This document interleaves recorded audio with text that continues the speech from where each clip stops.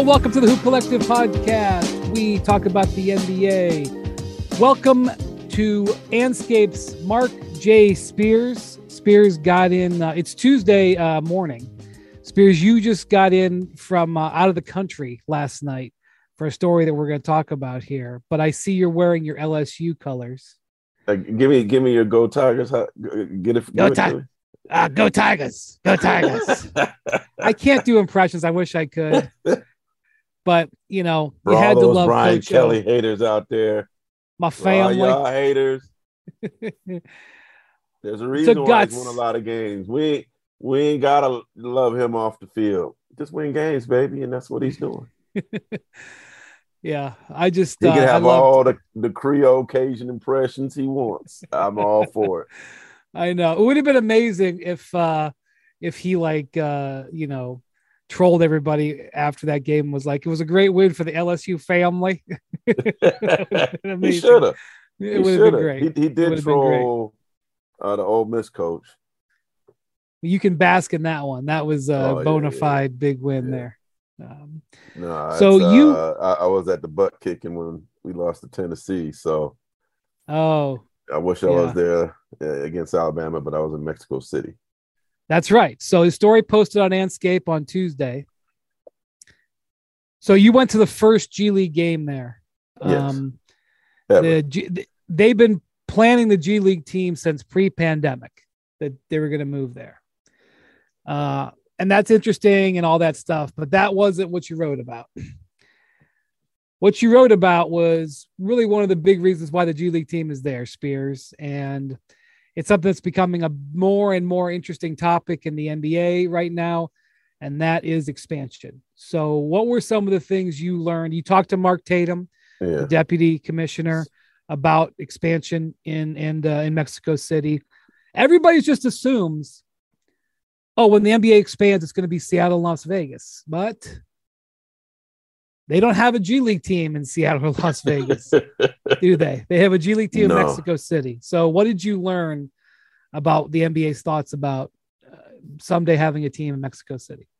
See, Brian, me and you are kind of like, I guess, kindred spirits. We never really talk about this, that we pay attention to the international basketball world, probably closer than most.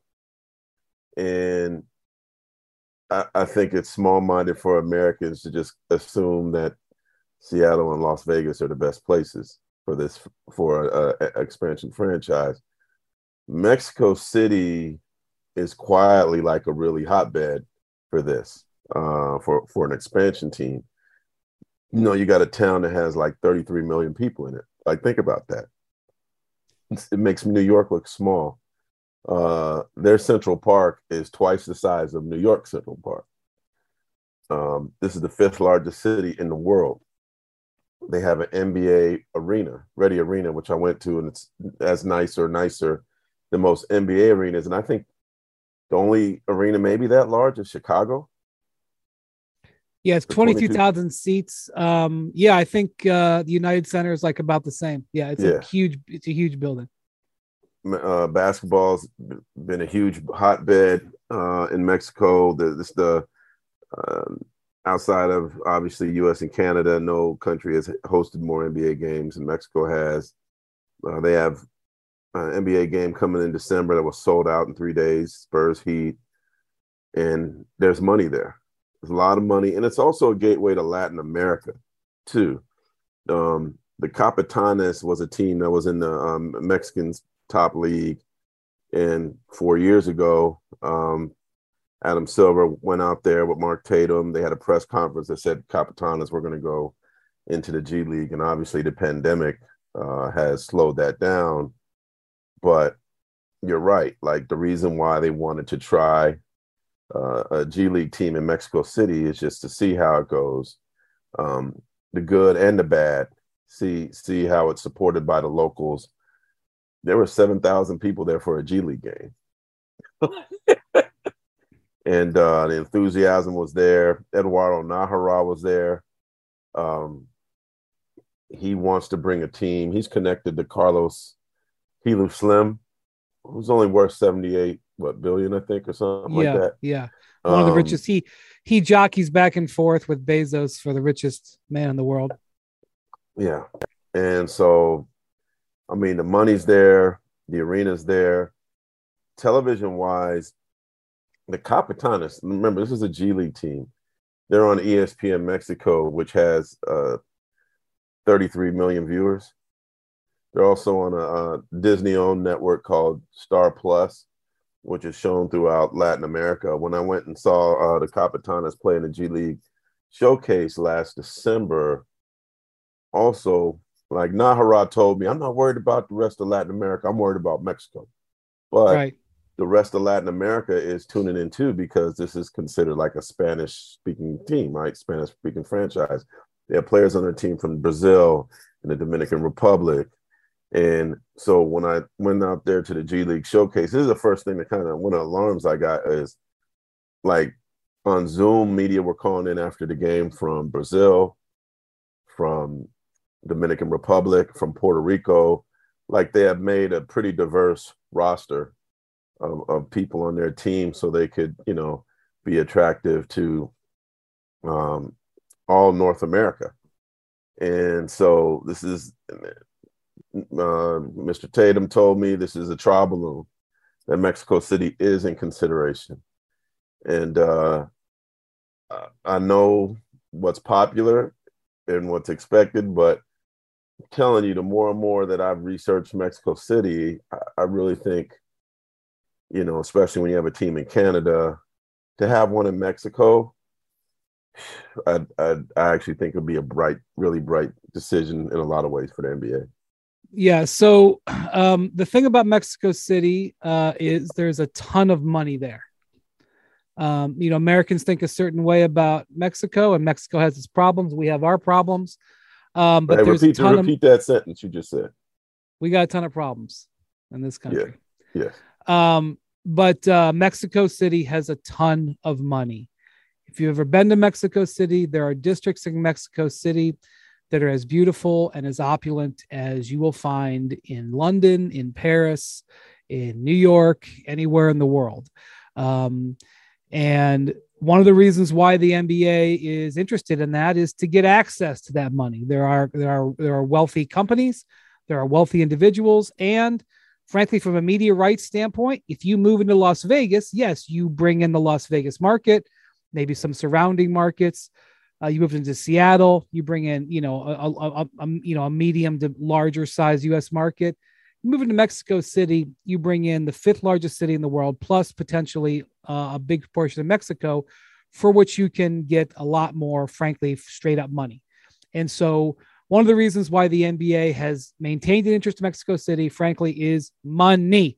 Yes, there's the separate aspect of diversifying your fan base. Yes, there's the expanding and making it more of an international game, which has long been the NBA's mission. But it's about the money. The potential influx of money by bringing in Mexico City is more valuable than bringing in potentially an American city, which is why there's an NBA team in Toronto, but there's not an NBA team in Buffalo, because those two cities are quite different. And so the challenge is, Spears, and you wrote about this in your piece, is that there is a concern about, there's 3 or 4 concerns. Number one concern is security, because there are instances in Mexico where there have been, crimes and kidnappings. And if you are an NBA player and you have a family, you're going to want to have your children educated at certain level of schools. Your children are, you're going to want your children educated, in English. Hopefully they learn Spanish too. And you want to be secure. And that's part of what's going on with the G League team. Now, you said that the G League team gets a police escort to and from the games. That's not something that happens in NBA situations. But you talked to some people about that, Spears. Yeah, no, so the Capitanes and visiting G League teams are staying in a neighborhood called Polanco. Polanco has often been described as the Beverly Hills of Mexico City. My wife has been there, and she has described it as such. I think it's better. Mm-hmm. Like I'm at the W, and across the street was like a Lamborghini dealership. Like that ain't your normal neighborhood, right? The restaurants were amazing. Any shopping that you could think of, like we walked down. My wife came with me. We walked down the Rodeo Drive, so to speak, of that neighborhood, and they had everything you could think of that I can't afford, right? And it's also considered one of the safest neighborhoods in Mexico City because it is so opulent, because it is so rich. There was a huge police presence everywhere. Safe, walked around at night, walked around during the day. It's a gorgeous, beautiful neighborhood. I know Alfonso McKinney real well, and he's from Chicago, former NBA player trying to get back. He's there. Jahlil Okafor's there. They got about six former NBA players there. They love it. They love it. I went to this restaurant. I'm gonna give them their props on after the game on Sunday. McKinney recommended that I go there, and like half the team is there. They're having a ball. It's called Beluga, the biggest fish and lobsters, and but the price was probably like going to Applebee's or something like that. Like, yeah. So they were having a ball out there, and so all of them told me they feel safe. And the NBA has put them in a hotel, a Mexican hotel that, they have security there, but all the players, I mean, Okafor and McKinney are from Chicago, so they certainly know what a dangerous situation could look like, and they said they love it, and that other NBA players would love it too. So I think there's you don't know what you don't know, right? But that was the first time I went to Mexico City, in that neighborhood. I was like, man, I'm coming back. This is amazing. And so I think once, like, you think about like the language barrier wasn't one there. Everybody spoke English. I think because it's the biggest, like, opulent touristy area in Mexico City. So I don't think adapting will be hard because they, appeal to rich tourists who speak English. Yeah. So the question is, if you're an NBA player, and more importantly, the NBA Players Union, would you feel okay potentially living like where you're living in an oasis in the middle of a city that, again, and it's not as problems. far as one thinks either. Like I flew from San Francisco, it's 4 hours, which means from Arizona, from Texas, from LA, it's shorter. Right. Yeah. Yeah. I mean, it's a little bit down there, but the NBA has no problem. I mean, if you're going to put a team in Seattle, that's not close. That team would instantly have to travel the most miles. Yeah. So. And I'll say this too, Brian. Like, I think one thing that the Vegas thing, and please correct me if you think I'm wrong on this, it's different than the NFL. For baseball and for basketball, it's important that you have a solid TV market, right? A team in Vegas can't penetrate California because of the 4 NBA teams in California. They can't penetrate certainly Arizona. Can't penetrate Southern California. No, which is what they can't penetrate Northern California either. Right. They can't penetrate Arizona or probably New Mexico because of the Suns. Can't penetrate Oregon because of Trailblazers. Probably can't get into Wyoming and obviously Colorado. I mean, there's not much in Wyoming, with all due respect to those of us. But I'm just saying all the neighboring states are pretty much locked into, other NBA teams who won't want them to be in their territory. And I believe the Bay Area has more people than Nevada has as a state. So, right. I mean, if you were, if the Warriors wouldn't fend it off, it would be smart to put a second team in the Bay Area. Like it would be smart to put a second team in Chicago, but the Bulls ain't down for that. Yeah. So, You remember the Kings tried to move to Anaheim. I mean, it was kind of like all set up, and it was like the Lakers and Clippers were like, excuse me, no, you may not. Yeah. So I just think from, the Lakers, obviously, with their network, make a lot of money. I asked Ballmer about it. He said, no, it was more because of LA, but that TV contract in LA certainly has to be greater than what they would have got in Seattle, right? Yeah. So what will be a television contract for a team in Las Vegas? Then you look at what you could make TV-wise, selling advertisement when you got 33 million people watching ESPN Mexico. You know what I mean? Well, you have a like Canada has a separate national television deal. Yeah, exactly. TSN has the deal in Canada, and it's a separate national television situation. There's you have access to a bigger country. Yeah, just monetarily, it's a no-brainer. The other thing about Mexico City is that, Denver, they put it right on the court. 5,280 feet. This is the biggest problem. They put it at the foul line, right? Just in case you forget. Mexico City is it's over 7,000 feet. Wouldn't you say that, Spears? Yeah. Was it 7,000, like 200 or something like that? So you think about Denver. That's the biggest concern.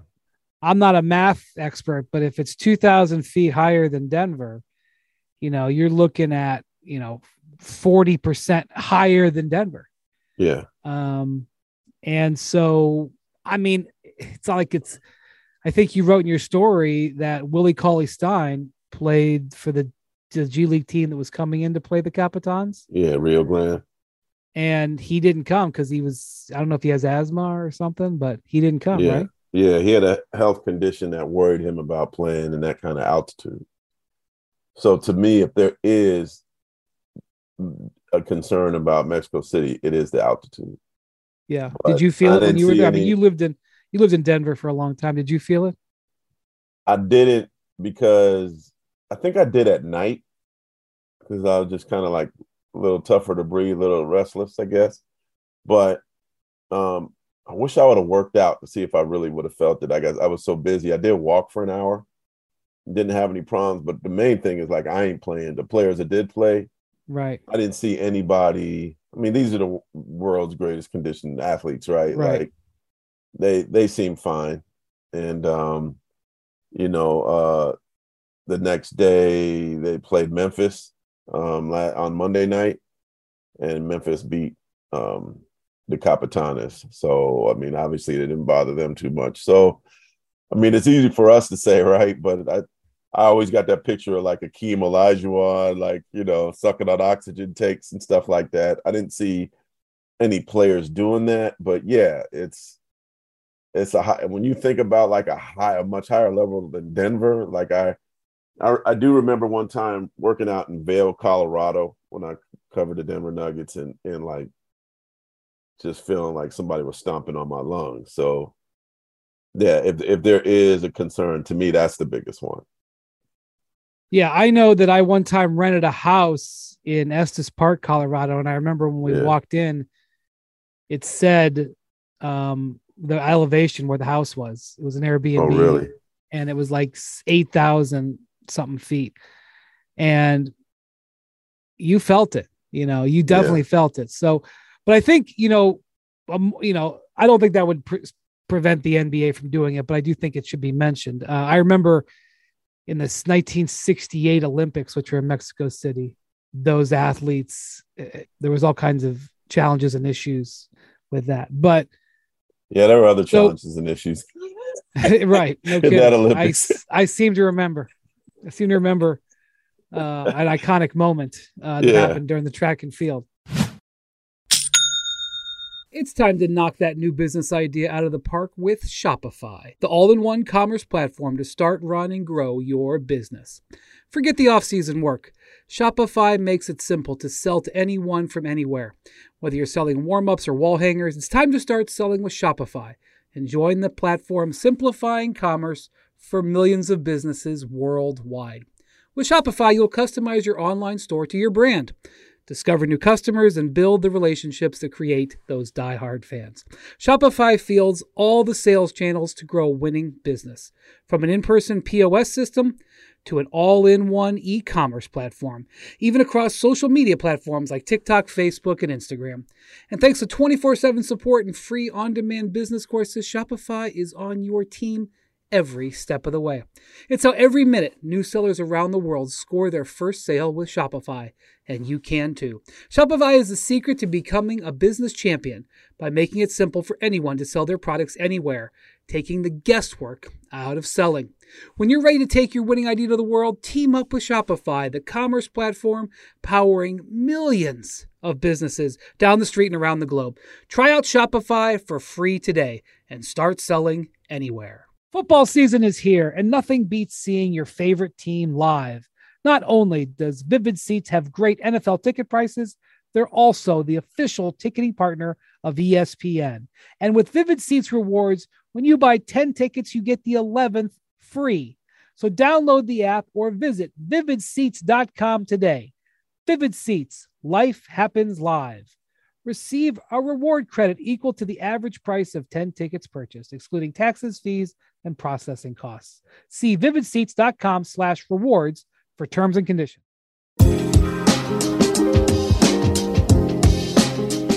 So anyway, the thing about expansion is this. Now, Adam Silver, maybe about 2.5 years ago, was giving an interview, and he kind of showed his hand a little bit that the league was considering expansion a little bit more. And that set off like a flurry of activity, certainly in Seattle. And ever since that, Adam Silver and the league have been trying to walk that back.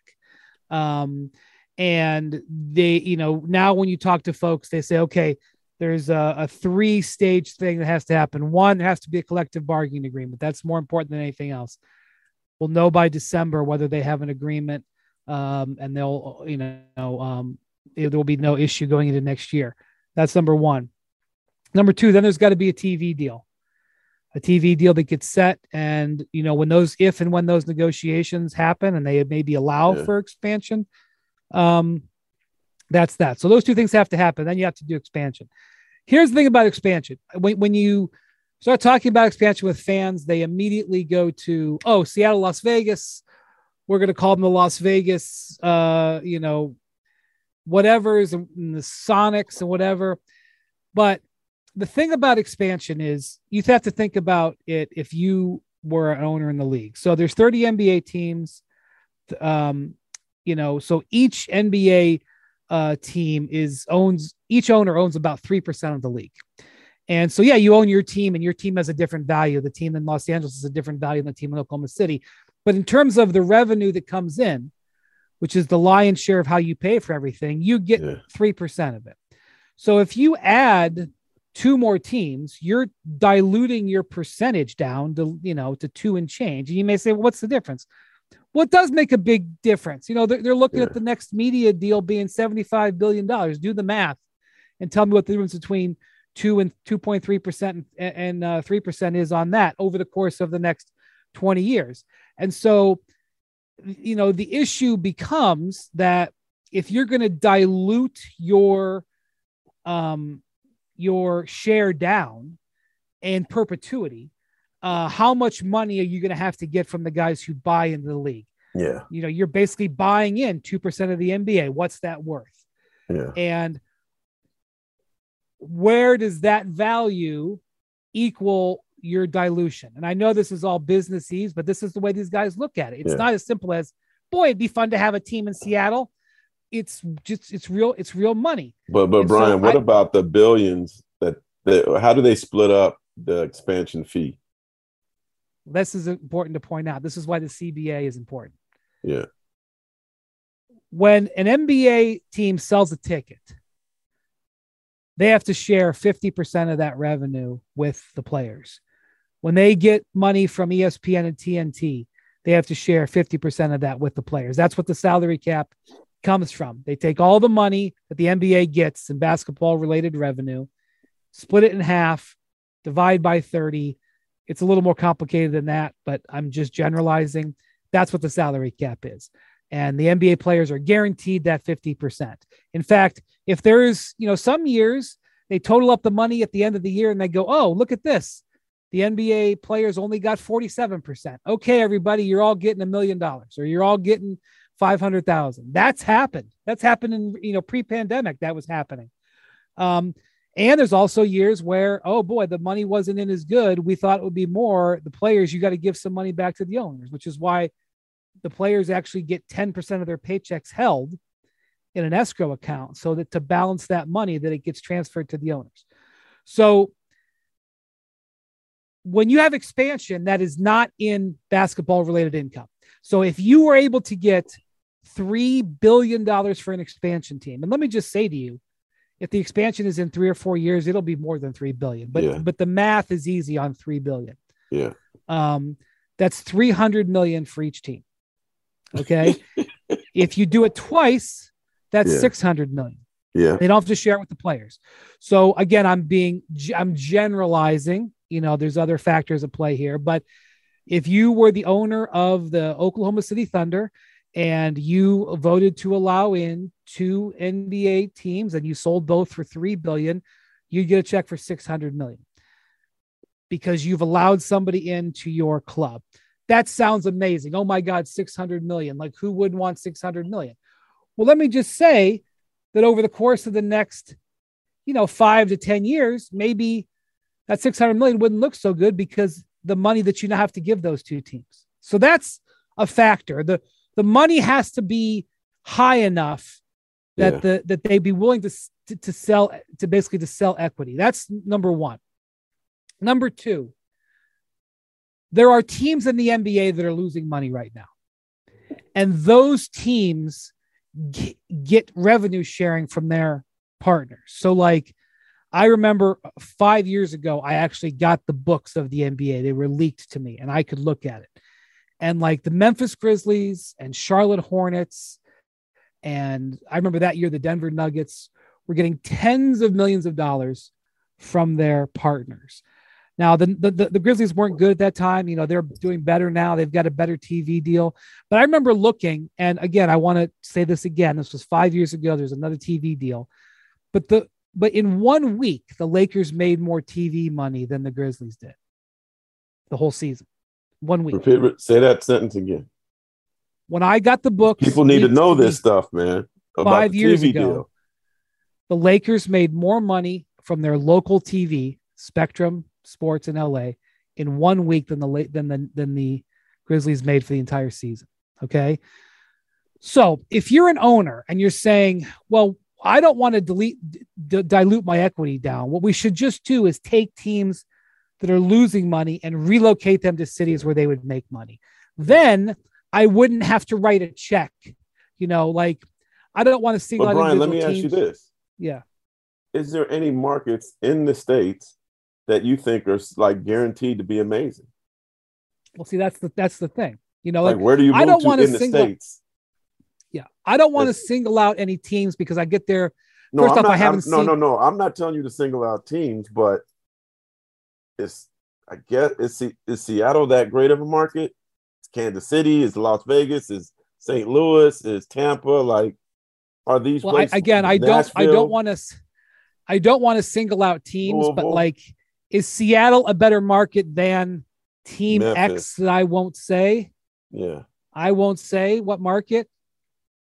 Yeah, Seattle would be a better market than some markets. And don't bring Louisiana to it because I'll get mad. Spears, I'm not mentioning any cities. Yeah. Yeah, Seattle would be a better market.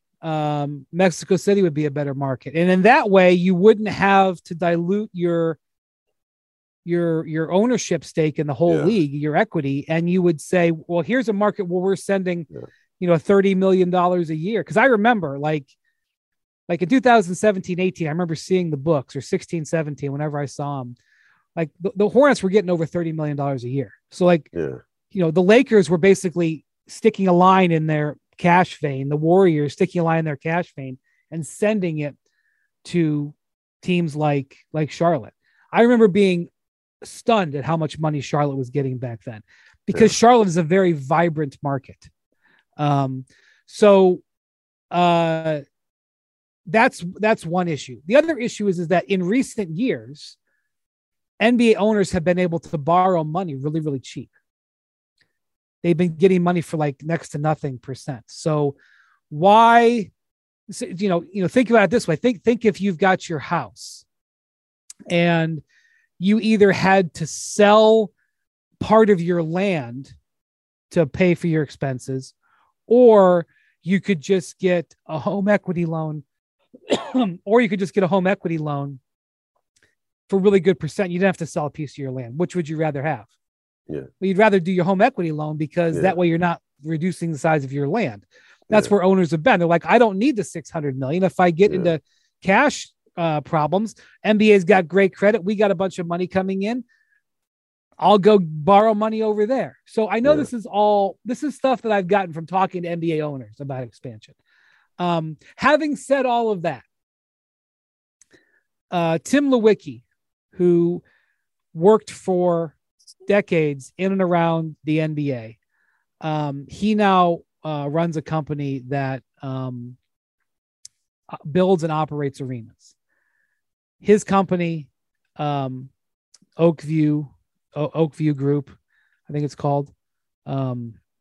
They renovated the arena in Seattle. They recently built the arena in Austin that just opened. And they announced that they're building a brand new arena in Las Vegas that is going to be ready in like 3 years on the southern end of the Strip, south of the airport. And I'll be risking parodying myself. Why would they do that? Why would they do that, Spears? There's already other arenas in Vegas. There's the arena when the Lakers just played a preseason game in. Of course, there's the arena, the MGM, which is not an NBA level arena. There's the arena right by Mandalay Bay, T-Mobile Arena, which is where the hockey team, NHL team plays. That's where the NBA team plays games. Team USA has played games. If there's one city that doesn't need another venue, it's Las Vegas. So why are they building an arena? What does Tim Lewicki know? Why is he building an arena there? Why is LeBron saying, I'd love to own the expansion team in Las Vegas? So part of the reason why the NBA could really seriously, like Mark Tatum had no problem on the record speaking to you about possibility of expansion in Mexico City, right? He wasn't afraid to speak to you on the record.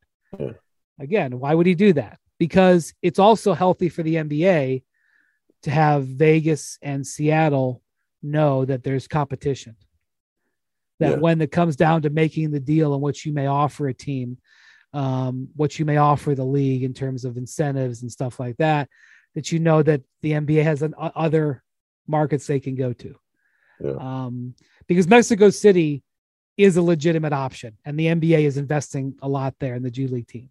You hear about places like Virginia Beach or Louisville, Kentucky, throwing their hat in the ring. Nashville, you hear some. Kansas City has an NBA arena, but they've had one for 10 years.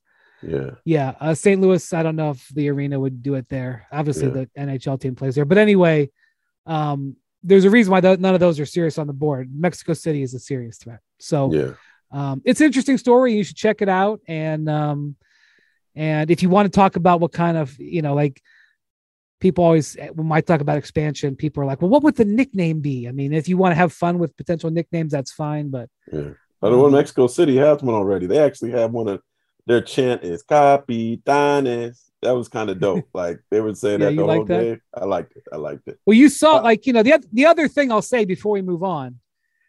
The other option is that an NBA team could just play some games down there. And the Spurs, I will point out, are playing at the game. They've been playing regular season games in Mexico City on and off for decades, but the NBA has been playing down there regularly over the last 5 years, non-pandemic. They're playing a game there in December. It's the Spurs and Heat. The Spurs have played there several times. San Antonio is the closest city to Mexico City. San Antonio has made, there's been some reporting that they may someday play some regular season games in Austin at the new arena they just built there, which rattled the Spurs. fan base. That's the other option. Are they the smallest market? I don't know. It depends on who you ask. I mean, I think Oklahoma City can be up there. Yeah. Memphis. It depends on how you draw the lines, because if you talk about population, that the greater San Antonio area has a lot of population, but it's a huge area, So, Yeah. The concept of a team splitting some time, playing, over the course of, we used to see teams used to sometimes split games in other cities. It hasn't happened in a long time. Yeah. Remember the Celtics used to play games in Hartford? Yeah.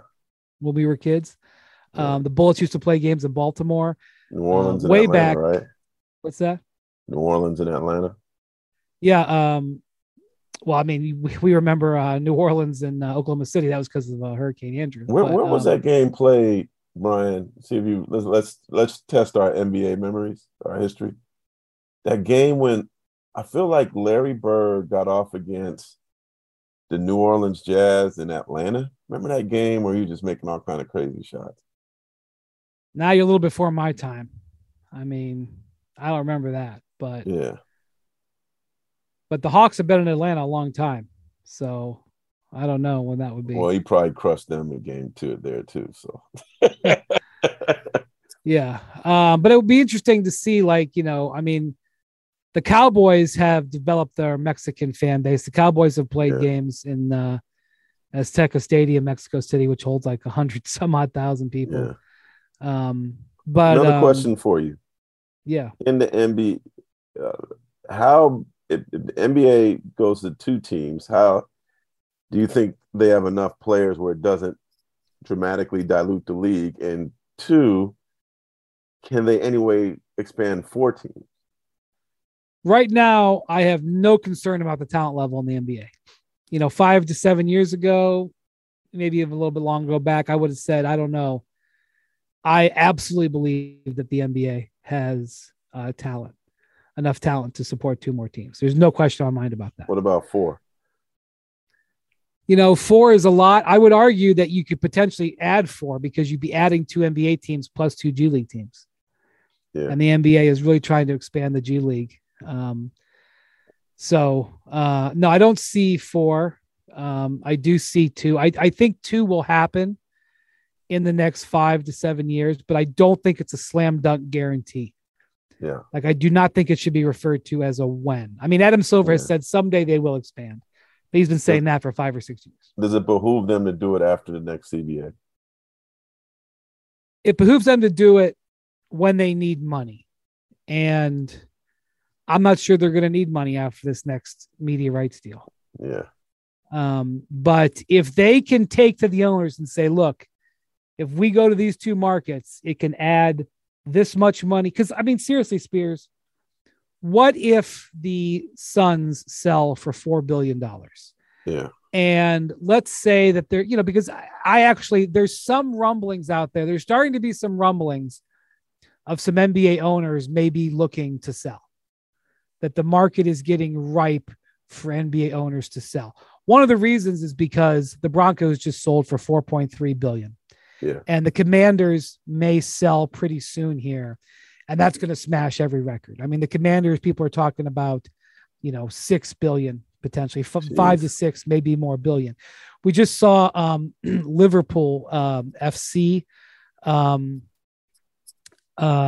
is now for sale. It sounds like reportedly, and they're valued at $4 billion. And I was reading a report yesterday that they think that the owners, the same folks that own the Red Sox, that the owners may be able to get $5 billion for that. So the values of teams are coming up.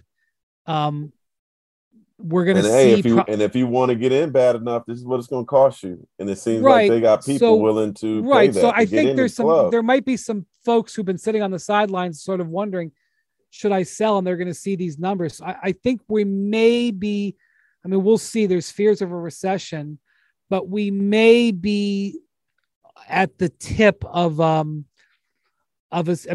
Like some of the folks that bid on the Broncos, there was multiple people bidding $4 billion and not all of them got it.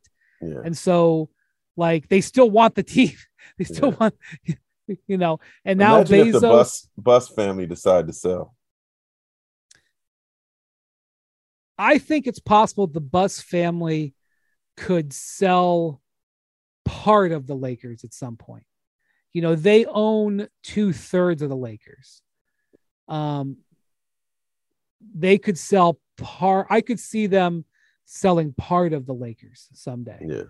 But yeah, I mean, if the Lakers, like, let's say the Suns sell for $4 billion, the average $4 billion, or even let's just say that's too aggressive. Let's say they sell for 3.5. What do you think the Lakers would be worth in that environment?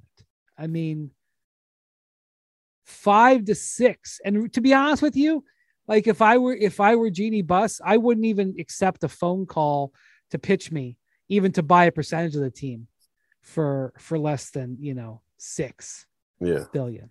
So my point about that is if you get through 2 more years and there's the Commanders sell and everything, the environment for expansion may be like 4.5. I don't know.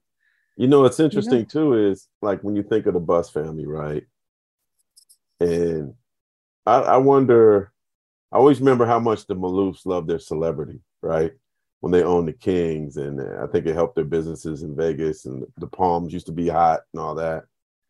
And then they sold too early, probably, and got out. Well, they were out of money, weren't they? Yeah. And they've kind of like disappeared. But they got the money. And so I wonder, like, if I'm the Buss family, do I enjoy my celebrity more than the potential windfall? Like, well, I've talked about this in the past. You have to understand the Buss family owns 2/3 of the Lakers, 66, 67%. And there's 6 Buss children.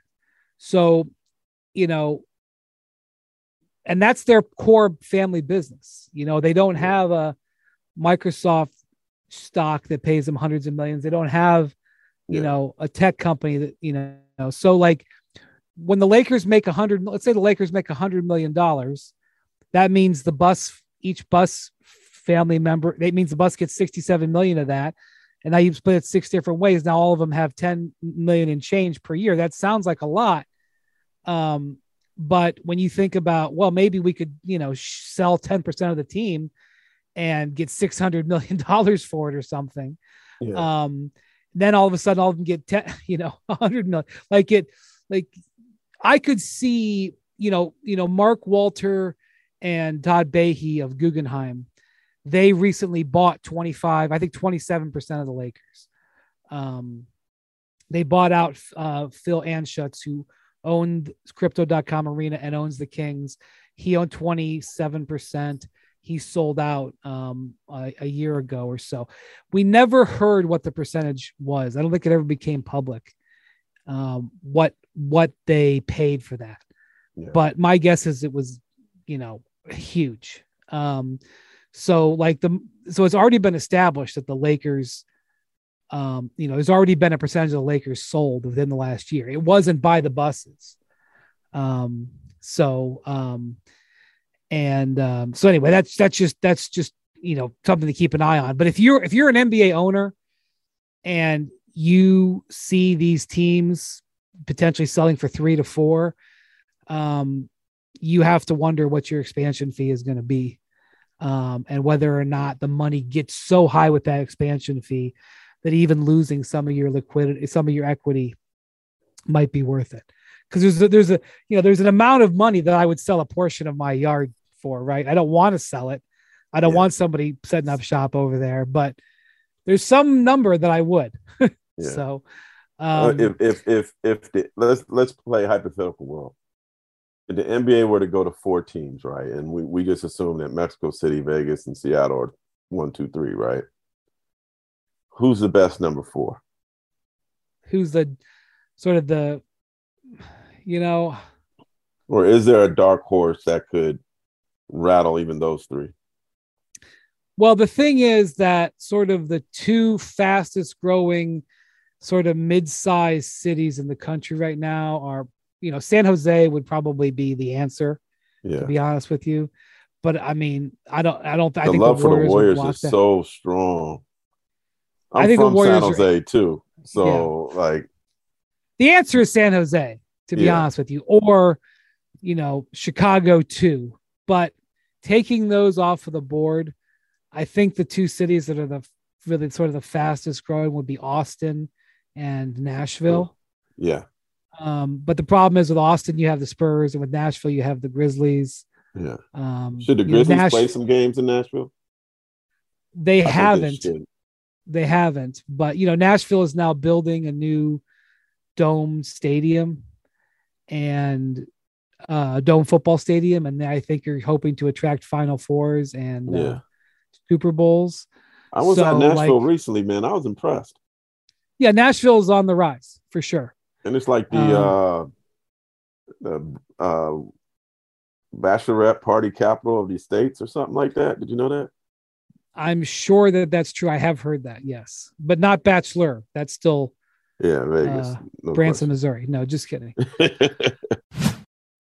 Vivid Seats wants you to get to the games you love this spring. Experience every pitch, assist, and game-winning shot live and in person. And the best part? Each transaction is a step toward a free 11th ticket with Vivid Seat Rewards. Score unbeatable perks like free tickets, surprise seat upgrades, and annual birthday deals. As official ticketing partner of ESPN, Vivid Seats is offering you $20 off your first $200 ticket purchase with code HOOP. That's code HOOP, H-O-O-P. Visit vividseats.com or download the app today. Vivid Seats, experience it live.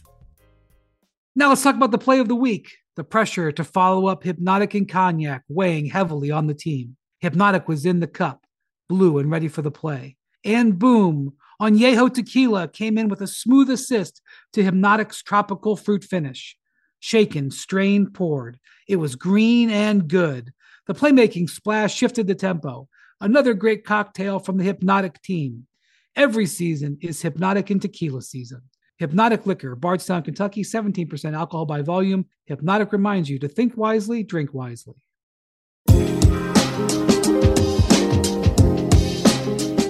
Before we go, I wanted to ask you, we were talking before about we obviously talk about the Nets a lot around these parts, but the Nets have a sort of emerging decision on their head coaching situation. It has now been a week since Steve Nash was let go, left, or whatever you want to call it. They still have not, as of the recording of this podcast, we're doing it at the end so Jackson can cut this off I'm not re-recording today, Jackson. As of right now, they haven't hired Ime Udoka, even though that looked like it was on the tee. Yeah. There's been some reporting as to one of the reasons of the slowdown. I'm not going to dip my toes into that world of aggregation, but I'm going to say that, there are various reasons why they've slowed down. Yeah. Much respect to Ime Udoka as a coach. I still don't 100% know what happened to why he got suspended, but the Celtics didn't do it for nothing. Spears, should the Nets keep going down this path, or should they give Jacque Vaughn a chance with this team at this point? I've been a huge Jacque Vaughn fan for a while. I think he's paid his dues. He probably, you can make an argument that he probably should have been hired as a replacement when Nash got the job. Deserves another chance. He coached in Orlando. Obviously, didn't go that great, but who was he coaching, right? Like nothing. It hasn't gone great for anybody in Orlando. Yeah. For 10, 15 Since years. Shaq was there. But Stan Van Gundy did okay, but that was it. And so I remember Jacque was up for the Pelicans job, took his name out for family reasons and decided to stay with the Nets. And so he gets this opportunity. I don't know why it just doesn't behoove the Nets just let, at this point, at least maybe wait till the All-Star break. And if Jacque isn't the guy, then you do a real search, right? With all due respect to Udoka, this team has enough issues right now. Do you want to put more logs on the fire of this inferno, right? And from the way the Nets have looked without Kyrie, with Jacques Vaughn coaching the team, they've looked good. They've been competitive. They've either won or been in games. So I mean, this is with Kyrie suspended, the way they're playing, this is like the most stable things have looked since the season started. You're not kidding. I'm sure that this road trip, well, I'm not around the team, so I don't know, but when without the daily stuff with Kyrie, Kyrie's not there. They went 2-1 and they probably should have won in Dallas on Monday night. And they just, Durant had made 62 consecutive free throws. He had a chance to tie the game at the line and missed a free throw with 5 seconds left. Yeah. But I'm sure, they got a couple of wins and played pretty well. But they look like a really good team, right? They look like I don't know about a really good team, but they look like a team. Yeah. Look like a team. Their defense hasn't been as atrocious. It's improved.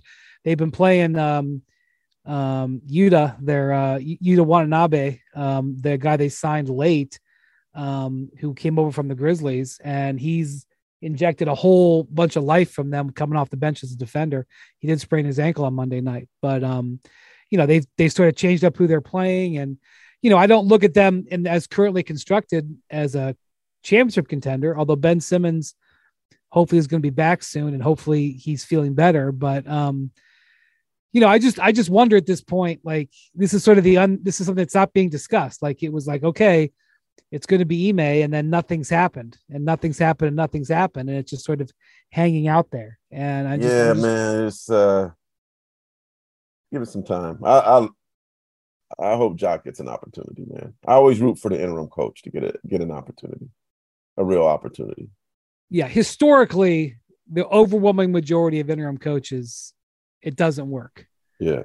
There's been a couple who've stuck, but it doesn't work.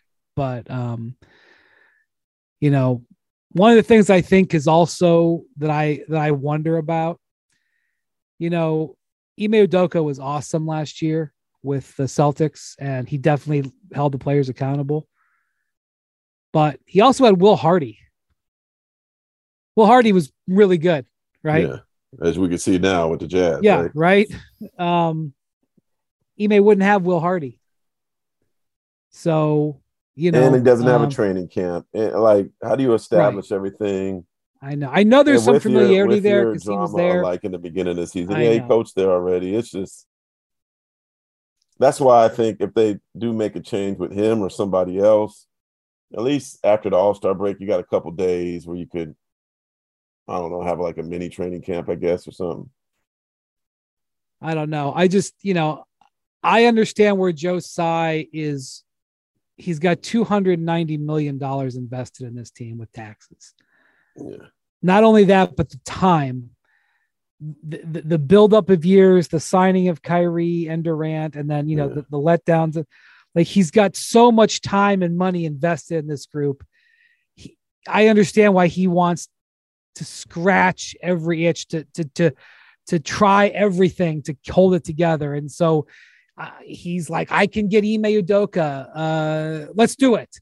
Yeah. We can hold this together with Kyrie. If he can just, we'll give him 3, 4, 5 chances before, I mean, I get it, but at some point you have to kind of do the right thing. And so I'll be interested to see if that happens. All right, Spears. As the Nets turn. I know.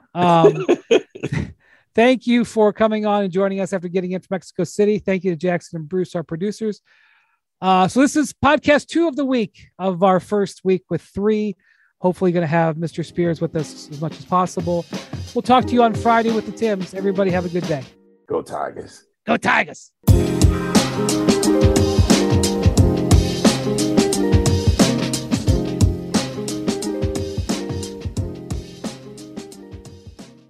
And now, 2 pigeons bemoaning the fact you can stream DirecTV satellite-free. DirecTV gives you access to apps like Netflix and live sports right next to each other. I don't get it. Let me put it in pigeon terms. It's like that one amazing dumpster with the old fruits and cardboard all in one place. How am I supposed to keep up with illustrative metaphors when you are making me so hungry? Get live TV and streaming apps together without a satellite. Requires Gemini device and additional paid subscriptions to watch Netflix and other third-party apps. Terms and restrictions apply.